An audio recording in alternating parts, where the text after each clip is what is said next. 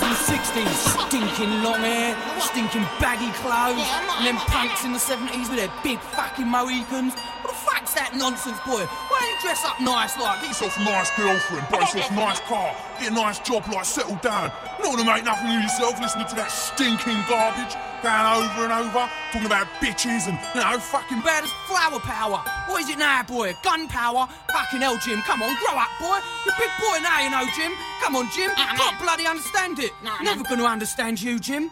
You can't be no son of mine, Jim. Can't listen to that shit. Just turn it down a bit.